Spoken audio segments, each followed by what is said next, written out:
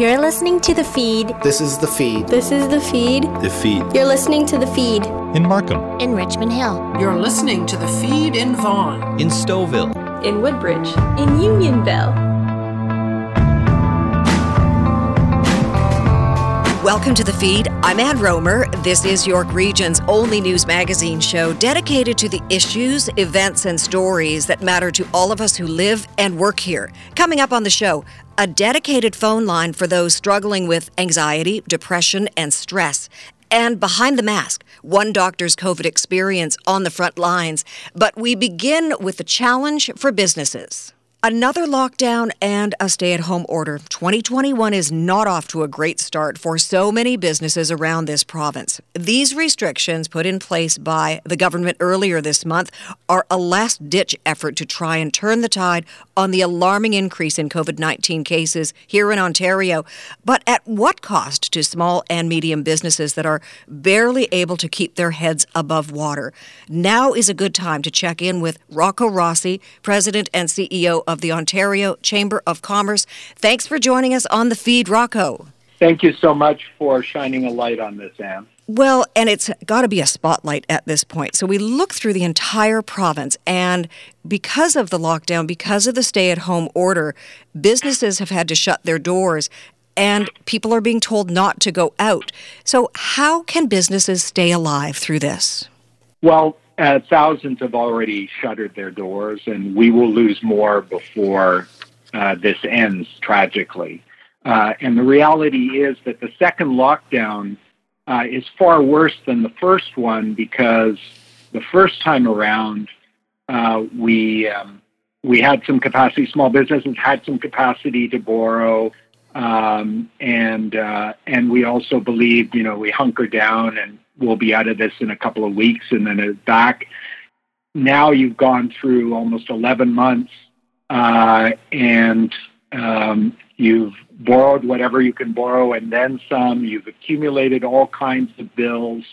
And then people got hit right around, Christmas and the post-Christmas sales, which are critical sales periods, particularly for our retail members. And they get hit at that point, and it's all over. In the opinion of the Ontario Chamber of Commerce, do you think it is fair that areas, towns, cities, regions that have very few COVID numbers, like Collingwood, for instance, or Gananoque, that they should be under the same tight restrictions that the hot zones are under? It's a great question, and it's one that we debate at the Chamber frequently. And then we talk to the local hospitals and public officers of health in those smaller communities. And yes, it's true, they have fewer cases, but they also have much less capacity if cases suddenly spike. It wouldn't take much. And if you have a zone that doesn't lock down beside a zone that is locked down, I'm not a medical expert, but I understand consumer behavior, and unfortunately, there'll be people moving across to try to take advantage of it, to go and to buy, etc. And so, as much as we absolutely hate it, unfortunately, we're left with this blunt instrument. The other path would have been, could have been, should have been much more investment in testing, particularly rapid testing, tracking and tracing, so that you could be far more surgical. Where we don't know exactly where things are starting and how they're spreading, and that's true in over half of the cases, according to what public health is telling us, you're left with no choice but to do the blunt instrument, and then everyone, or the majority, are paying the price, when in fact we should be in effect locking down individuals, not society. There are grants and funds from the Ontario government to help businesses try and survive, but the province is in lockdown. We're ordered to stay home. So how can businesses continue to do business? Not all companies and small businesses are equipped to move online. It is absolutely true, and it's not just grants and programs from the provincial government. We see the whole package at the federal level with wage subsidy, with rent subsidy. Even municipalities are kicking in, have deferred municipal taxes and other fees in many jurisdictions, done incredible work. But the reality is nothing replaces having the cash register ring. And yes, many companies have been able to pivot and to try to take advantage of online sales. But even there, we don't have equal capacity, either because of the nature of the business or because in many parts of the province you don't have broadband and you can't compete in the modern world on dial-up. And so that's an area where they need to invest. One of the things that we were pleased in these latest measures was the $10,000 to $20,000 outright grant, small business grant that the Ontario government put on the place. They understand at least that small businesses can't afford to take on any more debt. So any help going forward has to be in the form of cash if you want these companies to survive. And it's important that they survive because the more businesses we allow to go bankrupt, the harder it is to recover when this ends. And it will end. We do have a light at the end of the tunnel with vaccines. You say we allow, but how do you stop companies from going under? Well, you've got to get cash to them now. That $10,000 to $20,000 is a start. But quite frankly, there are a lot of programs that the provincial government in particular put in place that were deferrals of taxes and fees. And for a small business, a deferral is nothing different than a loan. It may be a zero-interest loan, but it's a loan. So it's debt that has to be paid back. And the provincial government has a very hard decision ahead of it with respect to how much of those deferred taxes and fees, which are in the billions of dollars, they decide that they have to write down and effectively give it as a grant or see an enormous number of companies go bankrupt, because it's one or the other at this stage. Can we talk about big box stores? Why are they allowed to remain open? Well, it's a really unfortunate circumstance. We, at the end of the day, as human beings, need food, and so the law is that where there are groceries, you remain open to provide those essentials because we have to get them somewhere. And the unfortunate circumstance that's occurred is many of these big boxes that have significant groceries, but also, are selling books and jeans and hardware and the rest. And so our smaller members are saying, well, how is this fair? And some provinces, and you look at ones like Manitoba, basically told the big boxes, look, you have to cordon everything else off. You can only sell groceries. Anything else, you got a problem. It's complicated. It's hard. I get it. But there are a lot of our members that are screaming quite loudly that this is not a level playing field.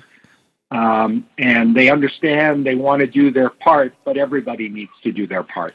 So that begs the question, what do you do, the Ontario Chamber of Commerce, to help guide and support struggling small and medium-sized businesses through this pandemic? What is your duty?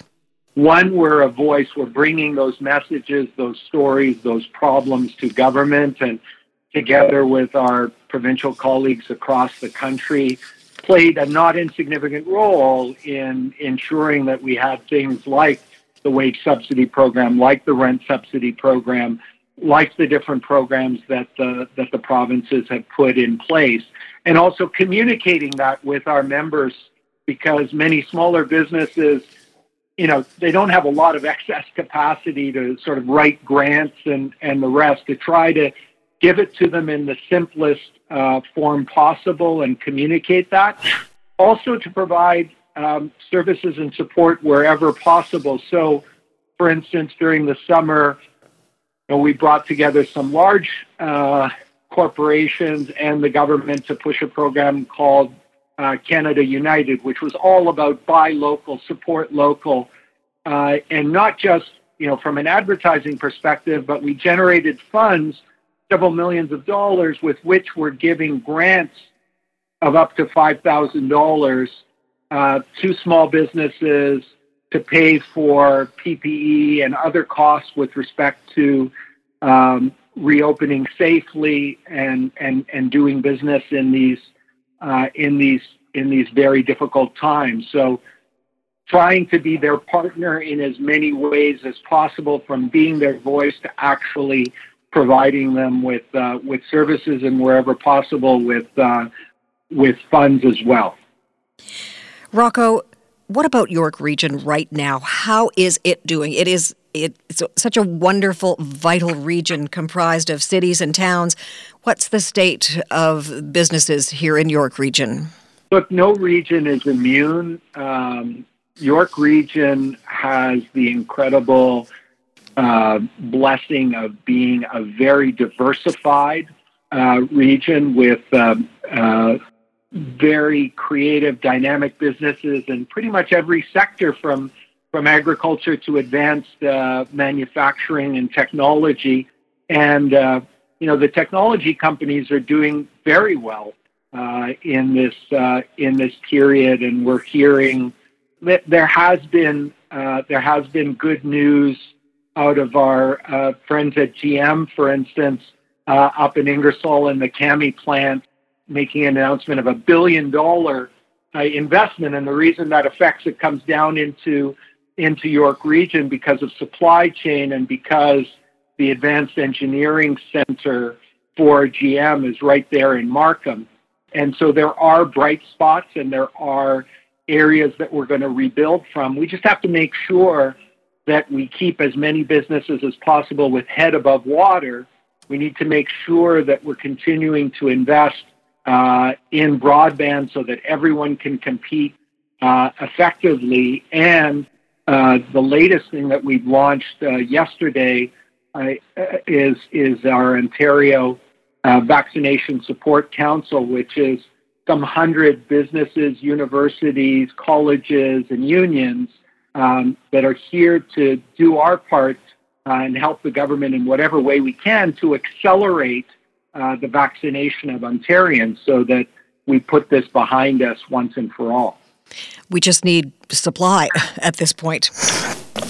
Exactly. That remains the issue. But once that supply comes, we're going to have to ramp up significantly. I mean, the highest date so far, we had 15,000 vaccinations in Ontario, and we need roughly 90,000 a day, every day, starting today, to hit the 8.5 million Ontario adults by September.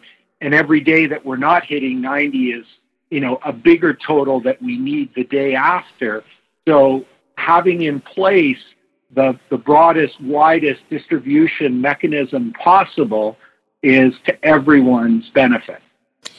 So a long road still ahead of us, but with a tiny twinkle of light at the end of the tunnel. As always, Rocco Rossi, President and CEO of the Ontario Chamber of Commerce, thank you for joining us on The Feed. Always a pleasure, Anne. You stay positive and test negative. I like that. Thank you so much. And the same to you, Rocco. Next on The Feed, Behind the Mask. Stay with us. Do you have a story idea for The Feed? Call us at 416-335-1059 or email info@1059theregion.com. Ann Rohmer and more of The Feed coming up. This is 1059 The Region.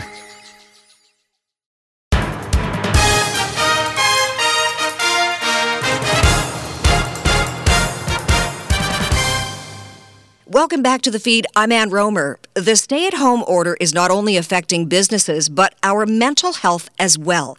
Tina Cortese with the call for help. The Canadian Mental Health Association York Region and South Simcoe has responded to the unprecedented pressures of COVID-19 by introducing a dedicated supportive counseling telephone line. With more information is Lisa Wood. She's one of the counselors on that supportive telephone counseling line. Lisa, welcome to The Feed. Thank you very much for having me.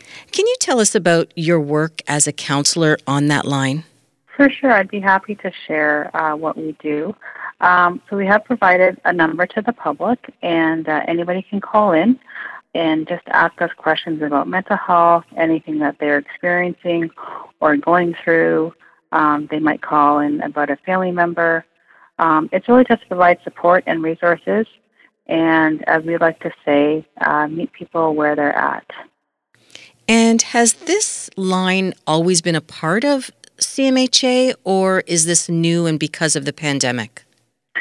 This is a brand new service as of March, and so we just felt there was a need in the community to open up the telephone lines to really anybody that wants to call in and just find out about what we do, or if they have any questions. So just really since March that we've had it open. And can you share with us, how have the conversations changed since March? We are almost a year into this pandemic. Have you noticed that the sentiments of the callers, the feelings have changed over this last year? I would say yes and no.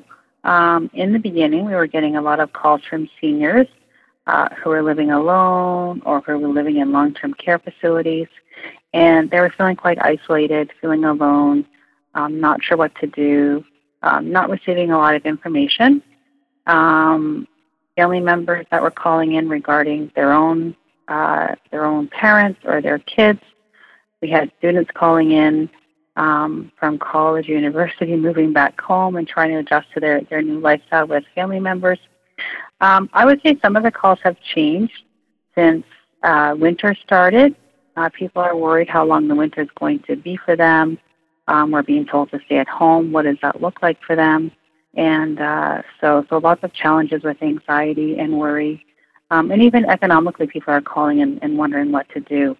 So it has changed in a way, and it hasn't. So we're just here again to provide that support to the callers. And obviously every call is different, but in general terms, what kind of advice do you provide? What do you tell them? For sure. Yeah, the kind of advice that we provide people is we ask them how they're feeling, what they're doing for themselves to manage those certain emotions of anxiety or worry or stress, and then provide them with skills to manage that anxiety and stress. And those tools might be talking to a friend, going for a walk, just identifying those emotions, where they're coming from, what they can do. Just really some tips to manage it, maybe some deep breathing, listening to some music, just really providing practical tips that they can use in the moment to manage those emotions, and then also providing resources in the community, whether it be at our agency or other agencies in the community. And is there a time limit on these calls? How long do they usually last? The calls usually last about an hour or so, and we leave it that they're able to call us back if they wanted to. They can call back and speak to another counselor. Sometimes we'll call back and do a check-in to see how they're doing. So we kind of really tailor it to each person. And then also if there's more need, I guess, than that we can provide, we would follow up with an email and provide them with resources or refer them to other programs at our agency. And is this a line that someone could call on a regular basis? The phone lines are open to everybody and anybody who wants to call in. In terms of regular, we would call in, they would call in, and just we would assess the situation. And if they needed further support, which is normal, we would refer them to our central intake line and have them call in and gather more information about their needs. In our own communities, in our own circles, how do we recognize the signs in someone who is struggling? One thing I would suggest is to notice any changes. And a lot of times they are very subtle. So things that I would look for would be, are you sleeping? What's your sleeping patterns like? Are you feeling motivated to do your regular activities every day, such as making your meals or going for a walk? noticing your emotions and your levels of stress and anxiety, and maybe taking maybe a daily diary. Those are things that I would try and watch out for in yourself and in your family members to identify. Another piece of advice I would give to people is phone us. Phone us and ask us questions. Speak to our central intake line and say, hey, I'm going through this. What do you think? Another resource I would suggest to people is phoning their family doctor and just saying, I'm going through this. What do you think? And getting some advice and support. And is it particularly tough at this time of year? More clouds, less sun? Definitely. It's we've had lots of gray days since January has started, and so that does affect our mood. People could be suffering from seasonal affective disorder. A lot of us are working from home, feeling very isolated and lonely, missing our colleagues. A lot of us are missing our everyday routines and our families. So we've been asked to adapt to a lot of things in a relatively, it's gone on for a long time. We're all looking for that end to the pandemic, and we don't know when it is. So there's been lots of changes that we've been asked to make as a society.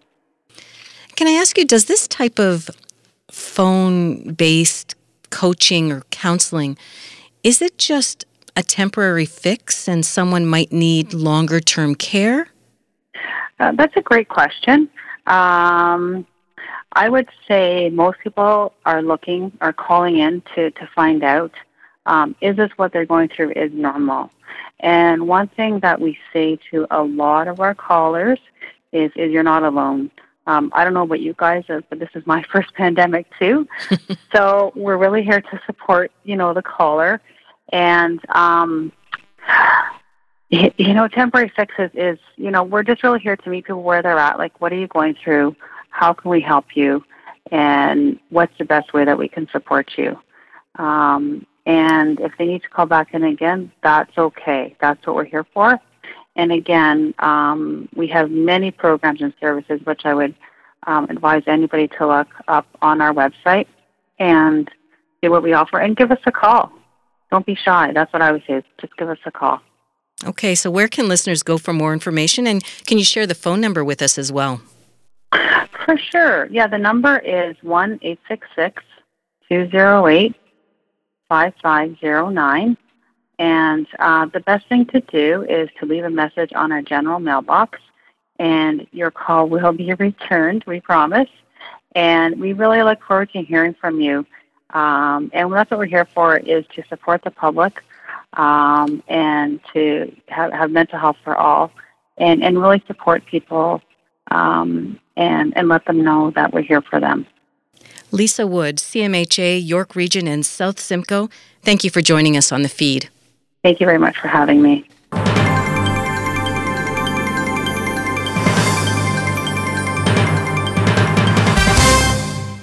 Healthcare workers have been hard at work on the front lines, putting their health, both physical and mental, at risk. Karen Johnson with the story behind the mask.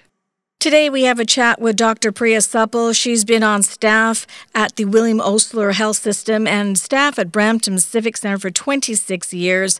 Her main focus is family practice, serving patients who, not only her own patients, but people who do not have doctors, who've been trapped here, maybe visiting with no health care, and she's also covering that as well. Thank you for joining us, Dr. Suppal. Thank you so much for having me on the program this morning, Karen. We're living in days and times right now where your focus is usually one thing as a doctor, but what is it like these days for you? What are your work days like at the hospital? Karen, at this moment, my practice is primarily confined to office-based work in the community. In my previous life, I was doing, surgical assist and delivering babies at the hospital and looking after inpatients. But during the pandemic, certainly our focus has changed. Our offices never closed. So we, pivoted when we got that fateful news in the middle of March, just before March break, that the pandemic was afoot. We had to ensure that we were looking after our patients. So our doors never closed. We did, however, change the way in which we are delivering care. So we went to a virtual hybrid where we are now talking to our patients on the phone. Sometimes we're using a video platform where we can actually video conference with the patient and bringing in patients that are required to be seen. We are obviously trying to minimize the number of people that are out and about, minimizing the number of people that are actually in our facility at one time. If you can imagine a busy family practice office with 4 or 5 practitioners, the waiting rooms would be full on any given day. And at this point, we are bringing in one patient at a time. We are screening them before they come. We are, having to sanitize our rooms, but the care for patients such as our prenatal patients, that care can't stop. Our babies and newborn care, immunizations for our children and for our elderly, those kinds of things we have to continue to do. Our diabetic patients, our patients who have complex medical needs, we cannot address that simply over the phone. So we have never closed our doors. We are continuing to see our patients and treat them. And sadly, what we're finding is that a lot of patients don't realize that their family doctor's offices are open, and they are afraid of going to seek care in the office or at the hospital. So unfortunately, at times when they are presenting to the hospital or to the office, their care has really been compromised. And, something that may have started off as a very simple problem has now, months and months later, become a significant issue. The number of cancer patients that were missed because of, patients not presenting to the office. So instead of picking up a cancer early in March or April, we are now picking them up in October, November, December. Patients with cardiac Dr. Supple, conditions. Don't mean to interrupt you. Now, you're dealing with all these patients. Are you not concerned about your own health and well-being at this point, too? Because you also have your mom, too, who's elderly. She doesn't live with you, but your interaction and your family with dealing with all these sort of patients with different needs. Well, Karen, I think when we go into medicine, we understand the risks that are inherent in the job. And certainly, I'm not going to lie, when this all happened and we didn't really know a whole lot about what we were dealing with, when we were struggling with lack of PPE, staff also being afraid to come in. There is absolutely an element of fear, but as time has grown on, we are much more comfortable with our daily routine. So I absolutely do worry about being exposed, because sometimes patients don't know that they've been in contact. They don't know that they're currently infected. They are asymptomatic when we see them. So absolutely, I worry about bringing something home to my family, bringing something home to my elderly mother. So that has been really tough. Where I do fear is for my colleagues who are working on the front lines in the emergency departments, and those are heartbreaking stories. Those are my hat's off to my friends and colleagues who work in the emergency departments, who work in the ICU, in the hospital day to day, seeing the acutely ill and seeing COVID patients being rushed in sicker and sicker. That is really, that I think is the challenge right now, and very heartbreaking too, though, as well for you, because this is also you've also lost a colleague due to COVID from your clinic and from your staff. Tell me a little bit about that. What happened? Well, it's still very fresh. We lost a colleague who's been with us for 14 years, working primary care with us, just last Monday from complications due to COVID. And unfortunately for him, a family member was exposed to somebody in their work environment. And despite their best efforts, COVID ran through their house. And my colleague, who is, in his 60s, had not been coming into the office to see his patients. We made that decision to not have him come in, but he was managing his patients virtually.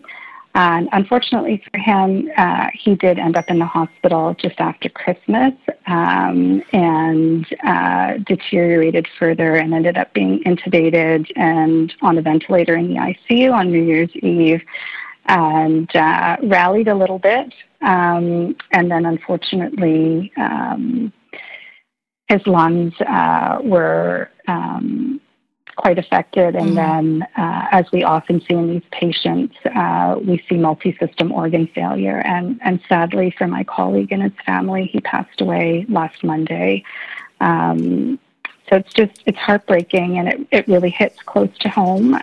We've had another office member, young patient, a young staff member who was diagnosed, unfortunately, with end-stage cancer in the spring, and we lost her in the fall. But her journey over the few months where she was going into hospital for chemotherapy by herself, no family members could be with her when she was admitted numerous times to the hospital, where her family members could not be with her until they knew that she was going to pass away. And it was a really heartbreaking way for families to have to deal with patients and family members who are not necessarily sick with COVID. No, it's true. But the restrictions that have been placed are heartbreaking. You know, our patients should not be dying alone. Our family members should not be dying alone. No, they shouldn't. And we are so sorry for your loss. We really are.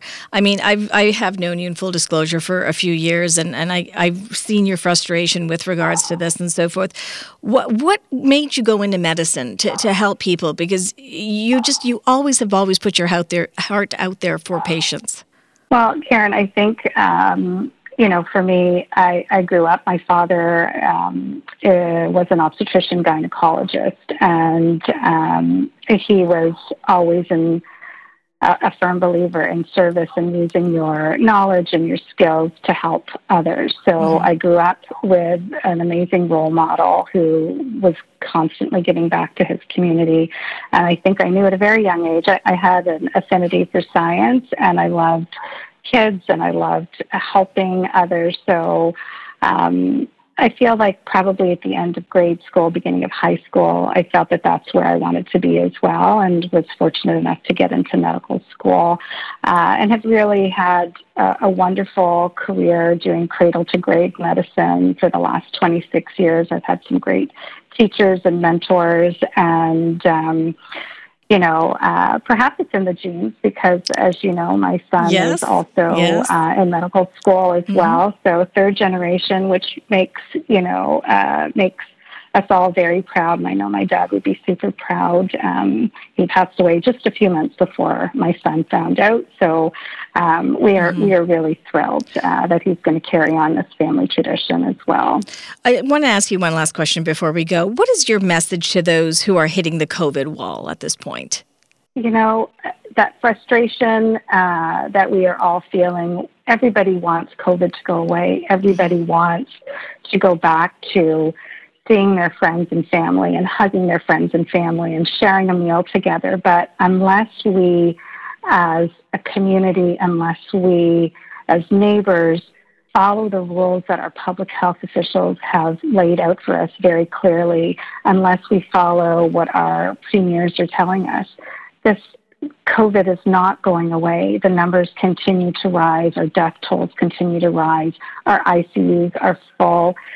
Please listen, stay home, only interact with members of your immediate household.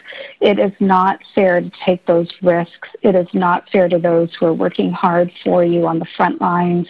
It is not fair to those families who are losing their family members. We all have to just continue to abide by those restrictions and know that there is hope on the way. The vaccine is out there. You know, we've been vaccinating, trying to get the numbers out. Some of you know, the issues that we're dealing with is supply, but there is hope. Like, people just need to hang on a little bit. It's affected schools and teachers and mental health and businesses. We need to get back as a society, but the only way to do that is by isolating, staying home, not interacting, I really, my request is that people really listen to the rules. I was very dismayed yesterday. I went into clinic and was coming home around 5 o'clock, and the highway was chock block full, stop and go traffic. That is not a lockdown. I mean, my plea is for people to please listen and stay home. Well, thank you so much for your time. Thank you so much for sharing your moments and, of course, your frustrations and your goals. And like I said, as a doctor out there fighting on the front lines for us, we truly appreciate it. Dr. Priya Suppal, thank you for joining us on The Feed. Thank you so much for having me, Karen. Have a great day. After the break, a guide to up your life. The details coming up. Follow us on Twitter at 1059 The Region. And Rohmer and more of The Feed after the break. This is 1059 The Region.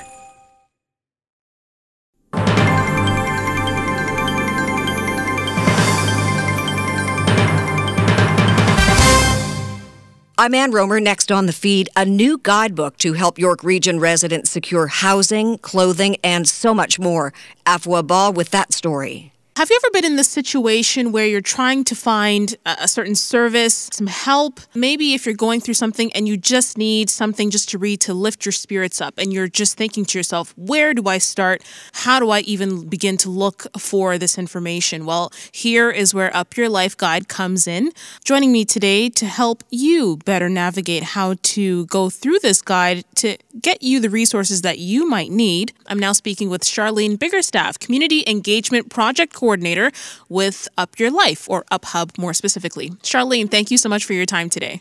Thanks for having us on the show. It's our pleasure. Okay, so for residents that may not know, Up Your Life Guide, what is it about? Great question. The Up Your Life Guide has been around in York Region for some time, and it was formerly called the York Region Living on a Budget. And it's a booklet that has brought together 400 different local social services spanning across mental health, addictions, developmental delay, helping people find services such as food, clothing, recreation, anything, you name it. It's all right here. And it's very convenient as well. Instead of, Googling one sort of thing and then trying to sift through the different sort of resources, everything is just all in this one resource, right? It is, and I think you mentioned a really great thing by saying Google. We all Google stuff, and it's our go-to spot. But there is a gap, and in that place where people are in that mode of maybe being a bit stressed out, or a bit of anxiety or depression, or maybe just need help, like you said, like just plain old need help. But what do I even Google? Like, what am I even looking for? And often Google will bring in things that aren't even in our area. So this is really focused right in on our York Region services, crisis lines, shelters, services. And doing this project, I guess what I can say personally is there is so much help out there. It's amazing.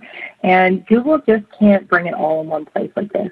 You know what I also love about this, too? I love that there's personal stories. That's also part of this. If you can talk to me a little bit about maybe why that specific aspect was also added onto this guide. Absolutely. The book was inspired 23 years ago from peers. And in our case, peers means those with lived experiences around mental health and addictions. And they were on their journey of recovery. And so we brought together an advisory board of peers. And storytelling is a part of what peer support work does. And it's a growing field. And we all need that mentor. We all need that support. We all need somebody, some days to just say, you got this. It's gonna be okay. And that's kind of what these little stories and tips and stories of resilience and antidotes really are meant to do inside this booklet that helps guide you to places sometimes you don't even know is available. Absolutely so thanks to our peers. Now, of course, we know we've been living with COVID-19 now for almost a year. A lot of these services have had to pivot. So has the guide sort of had to amend their way that they are able to list how some of the services are still available now since the pandemic began? We did. We took a bit of pause before we got it out to print in the fall, and it just came out early December. And some of the items that we went in and updated was adding icons. And one of the icons was going back through all of those 400 services and double-checking who did that exact pivot, who is offering things online now. And so we've added that icon. Additionally, we added a symbol for money. And you won't find that often through the book because there's very few of these social services that require money. So really, it's a guide to free service, too. Thank you then for also mentioning that too. I mean, I guess some of the perks too of also having both the print and the digital version of this guide. Absolutely. And like you said, with COVID, even though a lot of services are doing things online, getting that printed copy can be hard. However, we identified that it's really important. There's about 15% of the population who still isn't online. So that printed copy still has a lot of value. However, the uphub.ca has the same directory embedded in it, as well as we will be excited to come back and share as we grow those pages and more community information around peer work around York Region on the website. Since before that sort of transition into digital, of course, being print, it was more largely circulated in that way. How many prints or copies have been circulated since the beginning of this guide? Been around, like I said, for 23 years, so I'm not sure. I don't have that history. Mm-hmm. But this actual project, the rebranding and bringing the peers together since 2017 was as a grant with Ontario Trillium Foundation. And there was a print copy. The last round was about 30,000 copies, and we just printed another 16,000 copies. So we are hoping that agency partners out there get wind of it and be like, we need this here too. We've also looked at some other agency partnerships to work with. For example, the Vaughan Library has brought it into all 10 of their locations as an in-house resource guide. And we'll be looking to all the other libraries across York Region to make sure that they have one copy on hand for anyone in the neighborhood. Also moving forward, I know that we are thankfully also towards the tail end of this pandemic now that vaccines are now coming out. Any sort of interim thoughts as to maybe if the guide will be pivoting again as to how to revamp its services or revamp how residents can find new services when maybe things start to open up again? That's a great question. I think, like everyone around COVID, we really are taking it in short strides and talking to our stakeholders, our community, and peers and asking them, what do you need? What's going to help you the most? I really do. Personally, I hope that the online companion piece will be the place where we can constantly evolve. When we go back to do a large print run in another year or so, we can start to adapt the things that we heard and grew online into that book. Since we are still waiting for that big tomorrow when things start to open up, we're still dealing with the today. So for residents then, let's give them a twofold answer here in terms of where they can get the information if they are online and they want to access this guide, where can they go? And then for those who still rely on the print because, hey, I still like a good copy in my hand, where can I go to get access to this guide? If you are looking online, uphub.ca does have a full directory, and we're going to have more pages are being populated every day for more information around peer services, as well as other listings that may have not made it into the book as of yet. As far as the print copies, you can find it in sort of that front face-to-face locations of social services. So often with the York Region, with the hospitals, with the police services, or anywhere that you may have a case manager as well out there in the public. There's over 50 locations, so it's hard to list them all very quickly. But there's a lot of partners out there in helping us in distributing, and I'm hoping there's going to be more soon. Perfect. And then also, too, if there's maybe a local agency in York Region and they also want to connect with you in order to say, hey, we can also help people out there with a specific service that they're offering, they also go to uphub.ca to get in touch? Correct. Absolutely. You can get a hold of myself.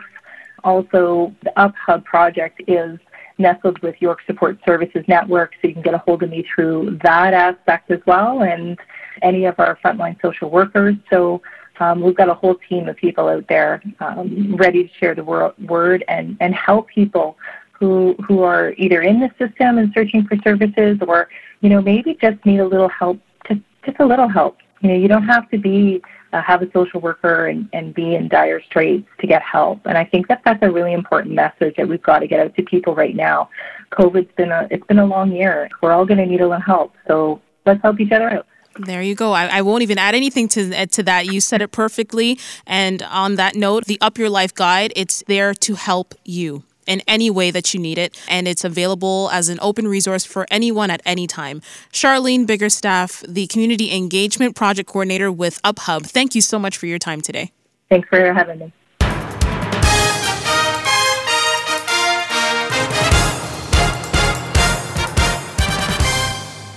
Over now to Jim Lang with tales from inside hockey's hot stove.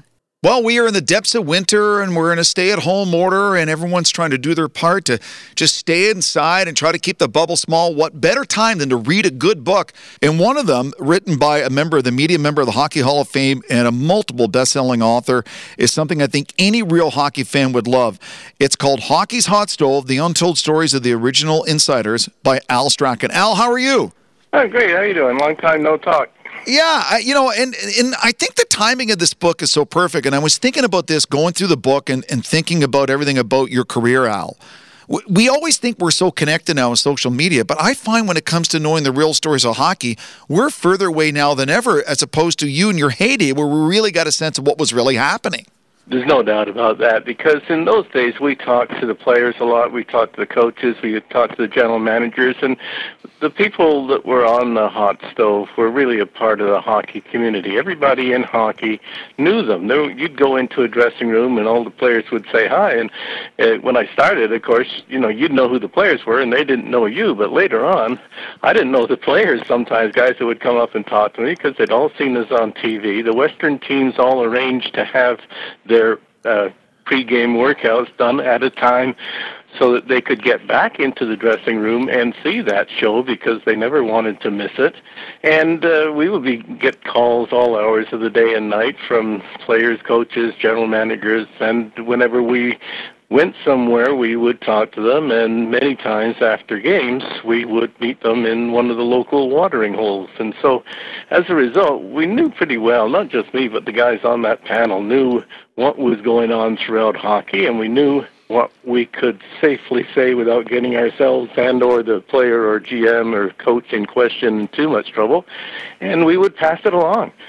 But today, you can't get to those players. They don't want to talk to the media anymore. They'd rather go home and play Angry Birds or Fortnite or something like that. Yeah. And you've got PR people who don't think that they should be allowed to do it, and you've got NHL management who want them to keep their mouths shut, and you've got, unfortunately, the demise of newspapers. So there really isn't an awful lot of competition, and a lot of the kind of people who used to be good hockey writers and would pass that along were forced out of their jobs with buyouts or whatever, and they ended up going to NHL media. And at NHL media, you're certainly not going to pass along what the fans want to know, or you won't be at NHL media very long. So as a result, you're quite right. Yeah, people don't get what they used to get.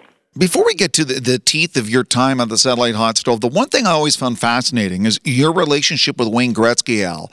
And here was not just the greatest player in the history of the NHL, one of the great athletes of the 80s and 90s who would have no problem to sit and have a coffee with you and talk about what was going on in the league. We had a lot more than coffee. Yeah, we became friends earlier on, and it started back when around 1980 or so, when, if you remember, he was just coming into the league, and there was a lot of criticism of it. People like Stan Fischler said he couldn't play in a 6-team league, and Blackjack Stewart would have wiped him out. Blackjack Stewart couldn't skate backwards, for Pete's sake. Yet there were a lot of people, and it's typical in Canada, who wanted to be critical of him. And I did a column saying that instead of being critical of him, we should perhaps treat him like Brazil treated Pele and make him into a national treasure. And so you can't export him. That would have kept him in Edmonton. I guess we'd never pass that one.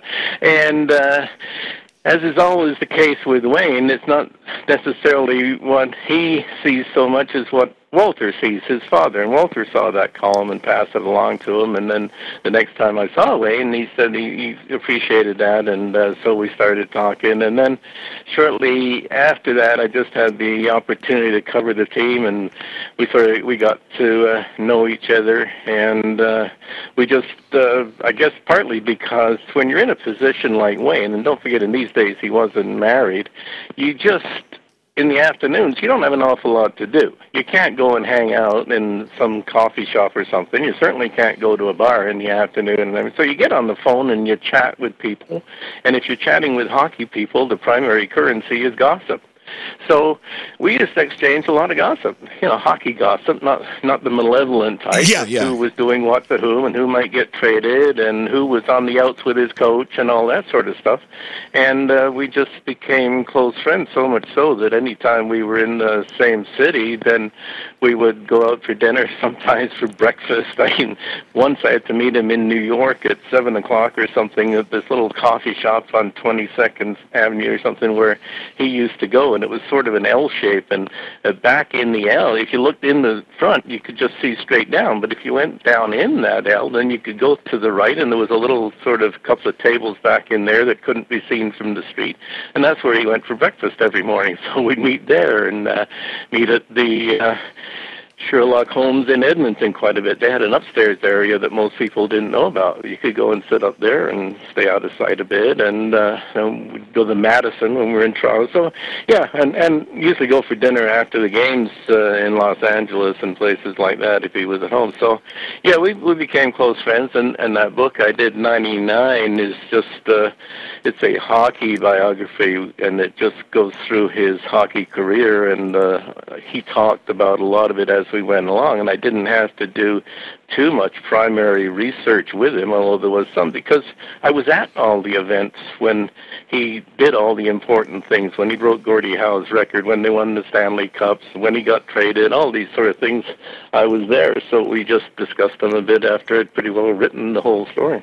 Speaking with Al Strachan, the author of Hockey's Hot Stove, The Untold Stories, the original insiders. When you started working on the Satellite Hot Stove on Hockey Night in Canada, at that time when John Shannon sort of plucked you from, the depths of your laptop to be part of this, for me as a hockey fan, the Hockey Night Canada was the zenith of sports production in this country. It didn't get bigger than that. When did you realize that how big it was and just kind of impact it had, you being on there in the second period every night?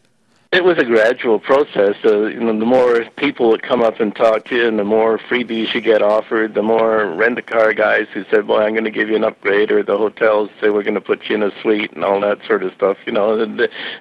People just would come up and talk to you. And gradually realized how important it was. And John Shannon, of course, was the guy who started it all, who put it all together, and he was also the guy who grabbed Ron McLean off as a weather reporter in Red Deer and put him on with Don, but it was his idea. Just needed a gap a bridge to the gap between the second and third period after he got the idea, John Shannon did, to have hockey doubleheaders, because before Shannon there was just one game that started at 8, and you needed something to sort of glue it together and bring people back to stay with the hockey, and Satellite Hot Stove was his idea.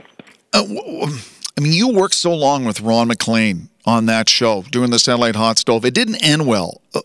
Have you got any idea why Ron won't reach out to you and have a conversation man-to-man and just settle things, Al? I guess it's his nature. He's never spoken to Don since that fateful night and Remembrance Day a year ago either. He never contacted Don again.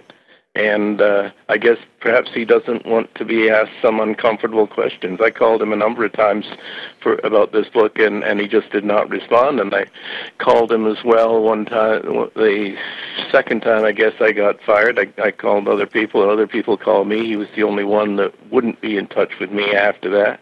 And I think that he had something to do with it. That's why. I think there was a degree of collusion there, but that's just my guess. But I guess it's just his nature. He doesn't want to deal with people who might know things about him that he doesn't want made public. And I wouldn't have crucified him in this book. I would have given him a chance to explain himself, but he wouldn't call back. On the flip side of that, Al, was there someone that you end up speaking to about the book that surprised you, how much they gave you and how upfront they were? Millbury was really quite good. It was a large chapter on Millbury, and he spoke about it and how he got involved and his feelings toward it. He was a great admirer of that show and would never have left if he hadn't been offered what he called obscene amounts of money to go to the NBC telecast. And he was quite proud of being that. And, to him, that was the hockey show. It was the way it should be. And, of course, Millbury had been in all aspects of it. He'd been a coach and a player and a general manager. And so he had that side of the operation all locked down, whereas I was more on the media side, and it created a natural conflict. We didn't have to make it up, but we both understood each other, and we knew that that's what we were there to do. So he was very good, and Eric Dahacek, who's been a close friend of mine since dirt was invented, basically, told me about his feelings the night that the Calgary Herald tried to get him replaced during the time of the strike, and they tried to get him taken off Hockey Night. And I'd never heard that story from Eric before, and how upset he was that they had done this. And so people opened up. Everybody was good. JD was good, John Davidson, and Huey, Jim Yusa, and everybody was involved. Everybody who got involved was good, but Ron didn't get involved. Well, I mean, still, it's a fantastic read. I love a good story in this world of 140 characters. I like getting into the depth of a story, and this is why I think it's a must-read for any hockey fan. Al Strachan, Hockey's Hot Stove, The Untold Stories of the Original Insiders, available at Chapters Indigo, Amazon, wherever you buy your books. Check it out. Al, always a pleasure, and thank you for so many years of great hockey information. Well, thank you for calling. It's been a long time since we chatted, and it's nice to talk to you again. Take care, Al. All the best. You too. So if you missed any part of our show, go to 1059theregion.com or follow us on Twitter at 1059theregion. I'm Ann Rohmer. Thank you for listening.